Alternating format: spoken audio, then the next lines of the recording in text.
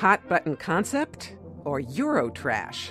This is Conducting Business. I'm Naomi Lewin. Last week, the German Opera on the Rhine in Düsseldorf pulled the plug on a Nazi-themed production of Tannhäuser after a single performance prompted booing, mass walkouts, and even accounts of audience illness. Reportedly, there were scenes that showed Jews being murdered and dying in gas chambers. Certainly shocking, but hardly the first revisionist opera production. So was Düsseldorf right to cancel the production? When do radical updates make artistic sense, and when do they go too far? To discuss this, we're joined by three guests. From London is John Barry, Artistic Director of English National Opera. Here in the studio, James Jordan, opera critic for the New York Post and editor of the blog Parterre Box. And on the phone is Anne Midgett, classical music critic of the Washington Post. James, now you came down on the Düsseldorf management for being cowardly and caving into the howling of the mob in canceling at least the stage production of the Nazi Tannhäuser. Why? Well, the job of opera management is to present opera and to present the vision of the people who create opera, that is, the conductor, the director, and the singers. So they're the support system for all of these artists. It's a terrible, terrible thing and a cowardly thing to send the message to these artists that we're not going to support you, that if you make a mistake or if someone complains about your work, we're out of here. We're just going to drop you like a hot potato. And what is your response to this? I agree in principle with James, but I think that there's another mechanism here, which is that in the process of pulling the work together, there needs to be discussion about how it's going. I can understand that there's a particular hot-button nature of this kind of presentation of the Nazi years in Germany. It could have been perhaps anticipated or discussed or talked through, but if you discover that people are really freaking out about something, I can understand at least considering canceling it. I just think it should have been discussed at an earlier stage before you actually get the thing on stage.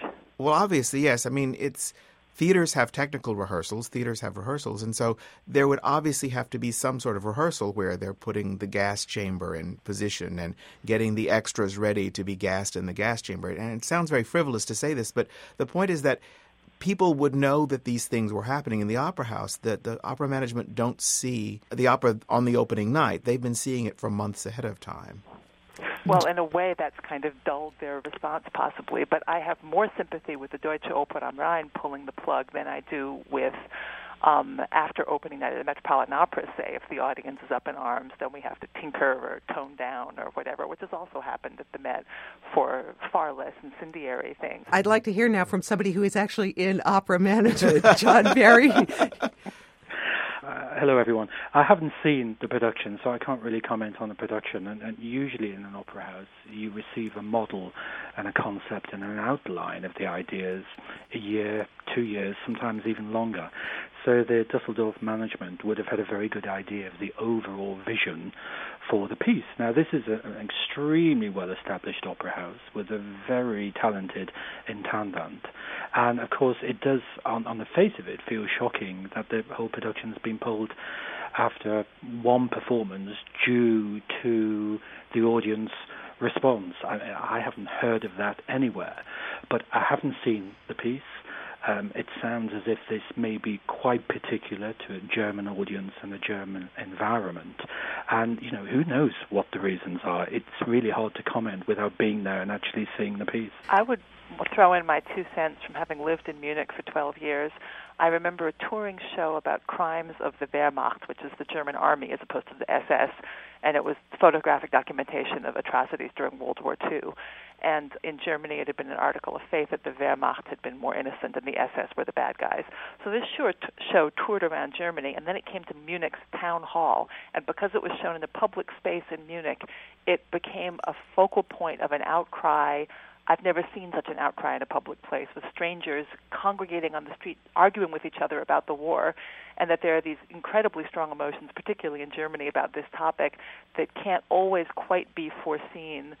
Again, I sound like a real apologist for the opera house, and I am not that sympathetic to the idea of pulling the plug on something, but I have seen the results, and I have never seen anything like that in an American opera house or about an American museum show either.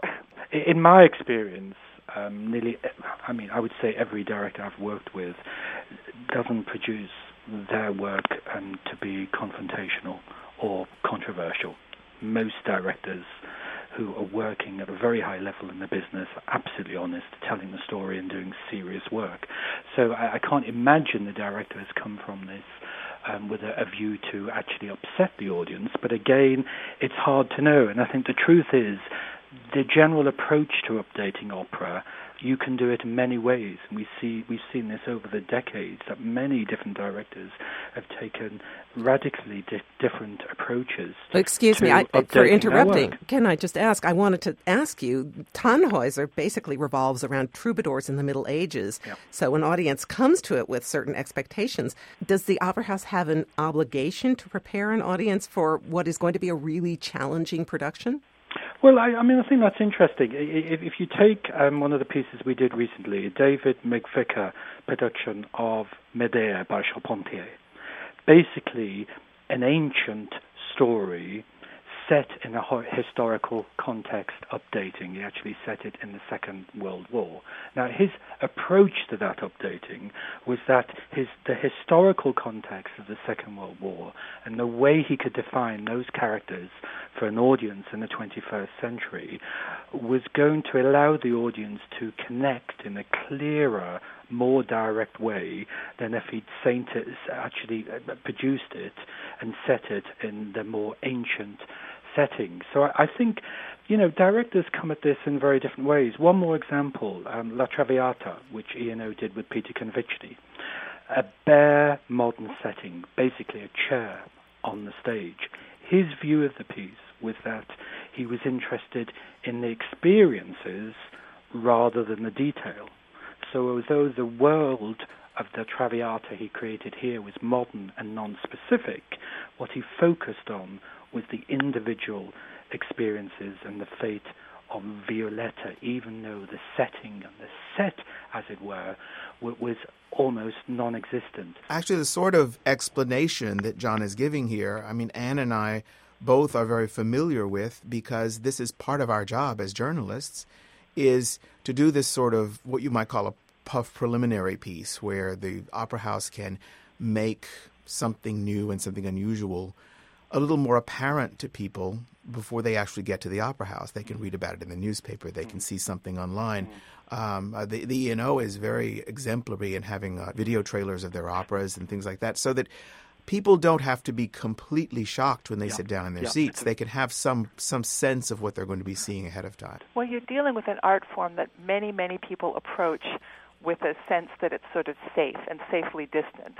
And although John did say that directors don't go in wanting to upset the audience, there's certainly a production that puts people being gassed on stage is going in there wanting to grab the audience by the collar. Well, it's confrontational. Shake them up a little bit.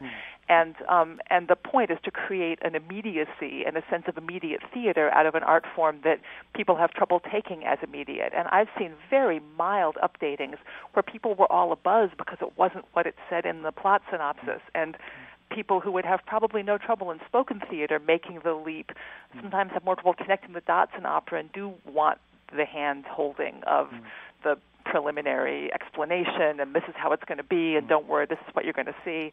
And, part of me is against the sort of coddling. I think people should be able to, the fact is that they're not always, but I wish that they were more able to process what they're seeing on stage. And this is what leads to the kind of standoff between so-called régie théâtre and the audience, and the whole idea that it's a bad thing and that a little explanation would make it be less a bad thing. It's an unfortunate state of affairs because theater should be that immediate. When Aeschylus premiered the Eumenides in ancient Greece, women miscarried because of the terror of what was happening on stage. I don't think there were lawsuits back then about it. But I've read reviews from both of you, and in the end, whether or not it's a modern updating or not, is it well sung? Is the director telling the story? Does it have a real dramatic a musical power. Absolutely. I don't think any of us would disagree with the idea of updating or changing the scenario, or not the scenario, but the time and place of an opera for when it works. Going way back to the English National Opera's Little Italy Rigoletto, which I saw in the 1980s, which was terrific. And I've also seen Rigoletto set in fascist Italy, another production also terrific. However, Tannhäuser is basically about the conflict between spiritual love and love of the flesh. And this Tannhäuser reportedly showed the title character dressed as a concentration camp guard shooting Jewish prisoners.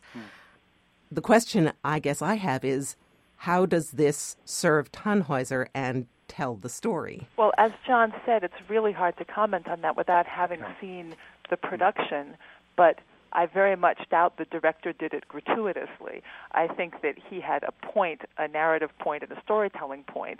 It may not have immediately been apparent to the audience. Of course, those Wagner operas carry a heavy load, especially in Germany, of taint from the perceived association with the Nazi Party, and that may play into it. Not having seen it, I can't say that, but it's a very fun party game among opera lovers to pull out the most ridiculous-sounding scenarios. Aida as a cleaning woman, that's going too far. And we all can name examples and make them sound silly, but sometimes on stage they come across as incredibly powerful, and the proof of the pudding is only in the eating in that sense. There's a big difference between failing to do something you set out to do, which is perhaps what this director did, what Kominsky did at the Deutsche Oper. He failed to create the world that he was trying to create.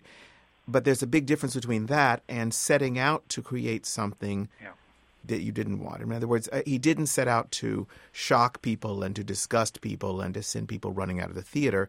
That's what he accomplished, apparently, but that wasn't what he set out to do. So we need to show a difference between those two, that perhaps he failed at what he tried to do. I can give an example of a failed updating that I saw in Frankfurt once, and it was a Simone Boccanegra that was set in the mafia world of the 50s, a la the Jonathan Miller Rigoletto E&O production you mentioned before, Naomi. And it didn't work because the characterizations that were created didn't work with the music, and there had to be a few great leaps of suspension of disbelief to make it all sort of hang together. Well, that's just that. In other words, it was Simone Boccanegra. But, yeah, exactly. But it was a Simone Boccanegra that didn't even work. I mean, I think it's interesting that there's been so much news about this because, if you look at the other art forms, you look at the visual arts and also cinema, one experiences really quite extreme work in these other art forms, in contemporary dance too. And I think opera, certainly for the time I've been working in opera, it feels as if it's an art form where, there are huge emotions and reactions to what people hear and see on stage. And I think, we're not reinventing the wheel here. There have been many quite severe contemporary productions of Wagner in Germany and Europe over the years. And I think in the end, this is about, why are we all doing it, and what is the point, and what is the point of updating? And if we, those of us who are working in the business, and I don't expect it's different from colleagues who are writing about it or audiences. It's about, does it enrich us? Does it make us more human? Does it tell us something about ourselves and the society we're living in? And you touched on something very interesting when you mentioned that this was a Wagner opera. And this brings up the question, does injecting Nazi themes into a Wagner opera, given Wagner's own anti-Semitism and Germany's past with Wagner, does it make a difference, do you think, that it was a Wagner opera, or would it have made a difference if they'd used Nazi themes in an opera by another composer? Well, we have to contextualize, too, because there was a period in Germany where if you didn't have Nazi uniforms on stage, it was unusual in a Wagner opera and in many other operas. I mean, you wouldn't know what they were doing if there were no swastikas. Exactly.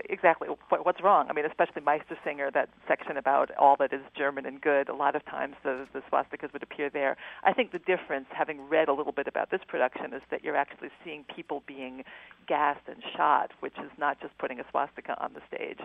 And the knee-jerk association with Wagner and Nazism continues almost every time a Ring is done, certainly in America. But I saw when I was 18, I was backpacking through Europe, and I got a ticket, standing room only, to the Nice opera production of Vespri Siciliani, and it was a fascist production. And the audience went berserk, and the police actually had to come in and carry screaming people out of the top ring of the opera. And at 18, when I was just falling in love with the art form, I thought, oh my God, this is terrific. People care, people are involved. It spoke to me in this way. And again, the point is not to provoke, but when art does provoke, it is not a bad thing and not a thing to be scared of. We have to free ourselves from the idea that art exists only to please and divert us. It also exists to confront and challenge us. I think that's a good point. I think that art is surely not just about entertainment. It's about a lot of things. Now, clearly, this audience on the first night, it sounds as if an element of the audience were far from happy. But I've been in audiences where half a dozen people have booed, and it sounds as if a whole football team were in booing. Right. If every time an audience boos, you're going to take a production off, or every time people walk out of a production. I've seen a number of productions where people do get up and walk out. Yeah. Sometimes you wonder if maybe it's just because the intermission doesn't come soon enough. I remember Calixto Bieto's Don Giovanni in London, the first night. Extreme, brilliant, superb production. Huge amount of noise, huge amount of booing. As a production, it clearly instilled great anger in some people, and there was lots of cheering from other people. At least it certainly proves the audience is awake, and I think there's nothing wrong with an audience actually expressing how they feel at the end of a performance. Given all of our experiences of various violent reactions on opening night, I would imagine that what happened at Düsseldorf must have been truly extreme to have warranted pulling the production, since I would say, though, this is maybe a little tangential, that one experience I had, which was with the Robert Wilson production of Lohengrin at the Met, which was not a particularly controversial production, but it got a very, very violent reaction from the audience on opening night. The curious thing is the same production came back a year later and got a standing ovation. And the thing is, it selected its audience. The people who really didn't want to see this production stayed home. The people who really did want to see it came in. So I think, in a sense, this problem is self-correcting, that if there are people who don't want to see a production, then they just don't go to see it. I would say it goes farther than that even. I bring up that Robert Wilson Lohengrin, James, a lot as an example, because I think the singers also grew into it, that it became more effective as it went on because they weren't fighting it quite so hard. Right. I mean, it certainly was a better production the second time around. But the thing was, the people who were most violently opposed to it said, I've had it, I don't want to see this again.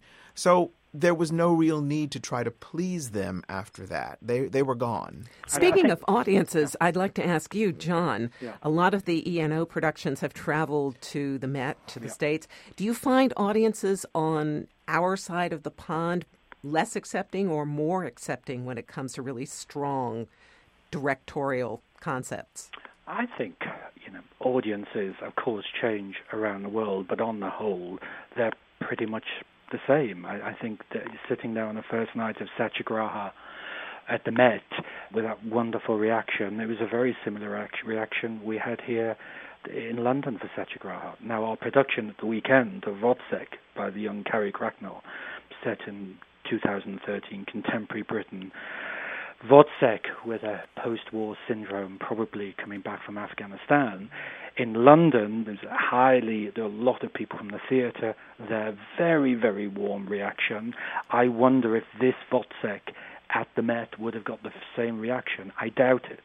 I would have thought for America this production would have been quite tough to take, and maybe the audience would have told us that. I think you have to recognize, and I think we all do, that in terms of theatre aesthetic, Europe, of course, is far more extreme than the aesthetic in North America. I think one of the issues in the United States is that audiences here, in my experience, are more likely to want the director to serve the original story and get that across, where in Europe, I think the awareness of the director as an artist in his own right, and that this is a living art form, is more pronounced, more developed, simply because there's more of it. There's more opera happening, and more people, as a result, are trying to come. But I think one hopes all directors try to serve the story. It's just that they have different. Of course, they have different ways of doing it. And well, of course, when as one singer put it to me, in America, when he sings Don Giovanni at intermission, people are like, "God, I can't wait to see what happens." And in Europe, you're more likely to hear, "I wonder what the director will do with this." That's exactly true. 25 words or less. What is the best example and the worst of this Regie Theater, the director taking over the opera, that you've ever seen? John? Oh, goodness, you've really put me on the spot here. Okay, well, look, I work with too many directors to criticize them. But for me, the story has to make sense. It has to have real dramatic power. And even the most... I always think that the director, of course, must be there to serve the composer, but they must also be there to push the work, the composition, the story at times to this extreme. That's what they're there for. Okay, Anne? Well, I mentioned as a worst that Boca Negra in Frankfurt, at which when Fiesco appears during the crowd scene, he was cleverly concealed by having a wolf's head put on him, which in a realistic mafia production, I wrote in my review that perhaps he was disguised as a fugitive cast member from Cunning Little Vixen in an effort to distance himself from what was happening on stage. The best, I will take a controversial point of view because not everybody liked this, and it's hard to pick a best, but here's an example I am fond of is Deborah Warner's Don Giovanni, which I only saw on video, where she had Don Giovanni and Leporello as lovers, a gay couple, and I thought that, again, there's an example of a storyline that when you say it, it sounds just like, what did you say? But in fact, it was really quite wonderful. James? I can mention 2 consecutive nights in Stuttgart a couple of years ago. One was a Carmen, and the director's name I forget, probably just as well. There was an additional character who was a mime who was dressed sort of like the Noid from the Pizza Hut commercials, and he just was in the way the whole time. Carmen also died 6 or 7 times during that opera, and she wasn't dead at the end. So that's an example of the worst. Of the best, Carmen. of the best, the following night was Calixto Bito's Parsifal, and I have to say, not only did this make me question completely my ideas of what the opera was about, it still to this day has me wondering what the purpose of religion in human existence is. And I don't think you could ask for a more profound meaning than that in an operatic performance. And that's what we all want opera to do, isn't it? Thank you very much. Thank you all for joining us. Thank you for having us. Thank you very much Naomi. indeed. Thank you. This has been Conducting Business, WQXR's show about the classical music industry. Our guests have been John Barry from the English National Opera, Anne Midgette of the Washington Post, and James Jordan, editor of Parterre Box. Brian Wise is our producer, and Bill O'Neill was our engineer. I'm Naomi Lewin. Thanks for listening.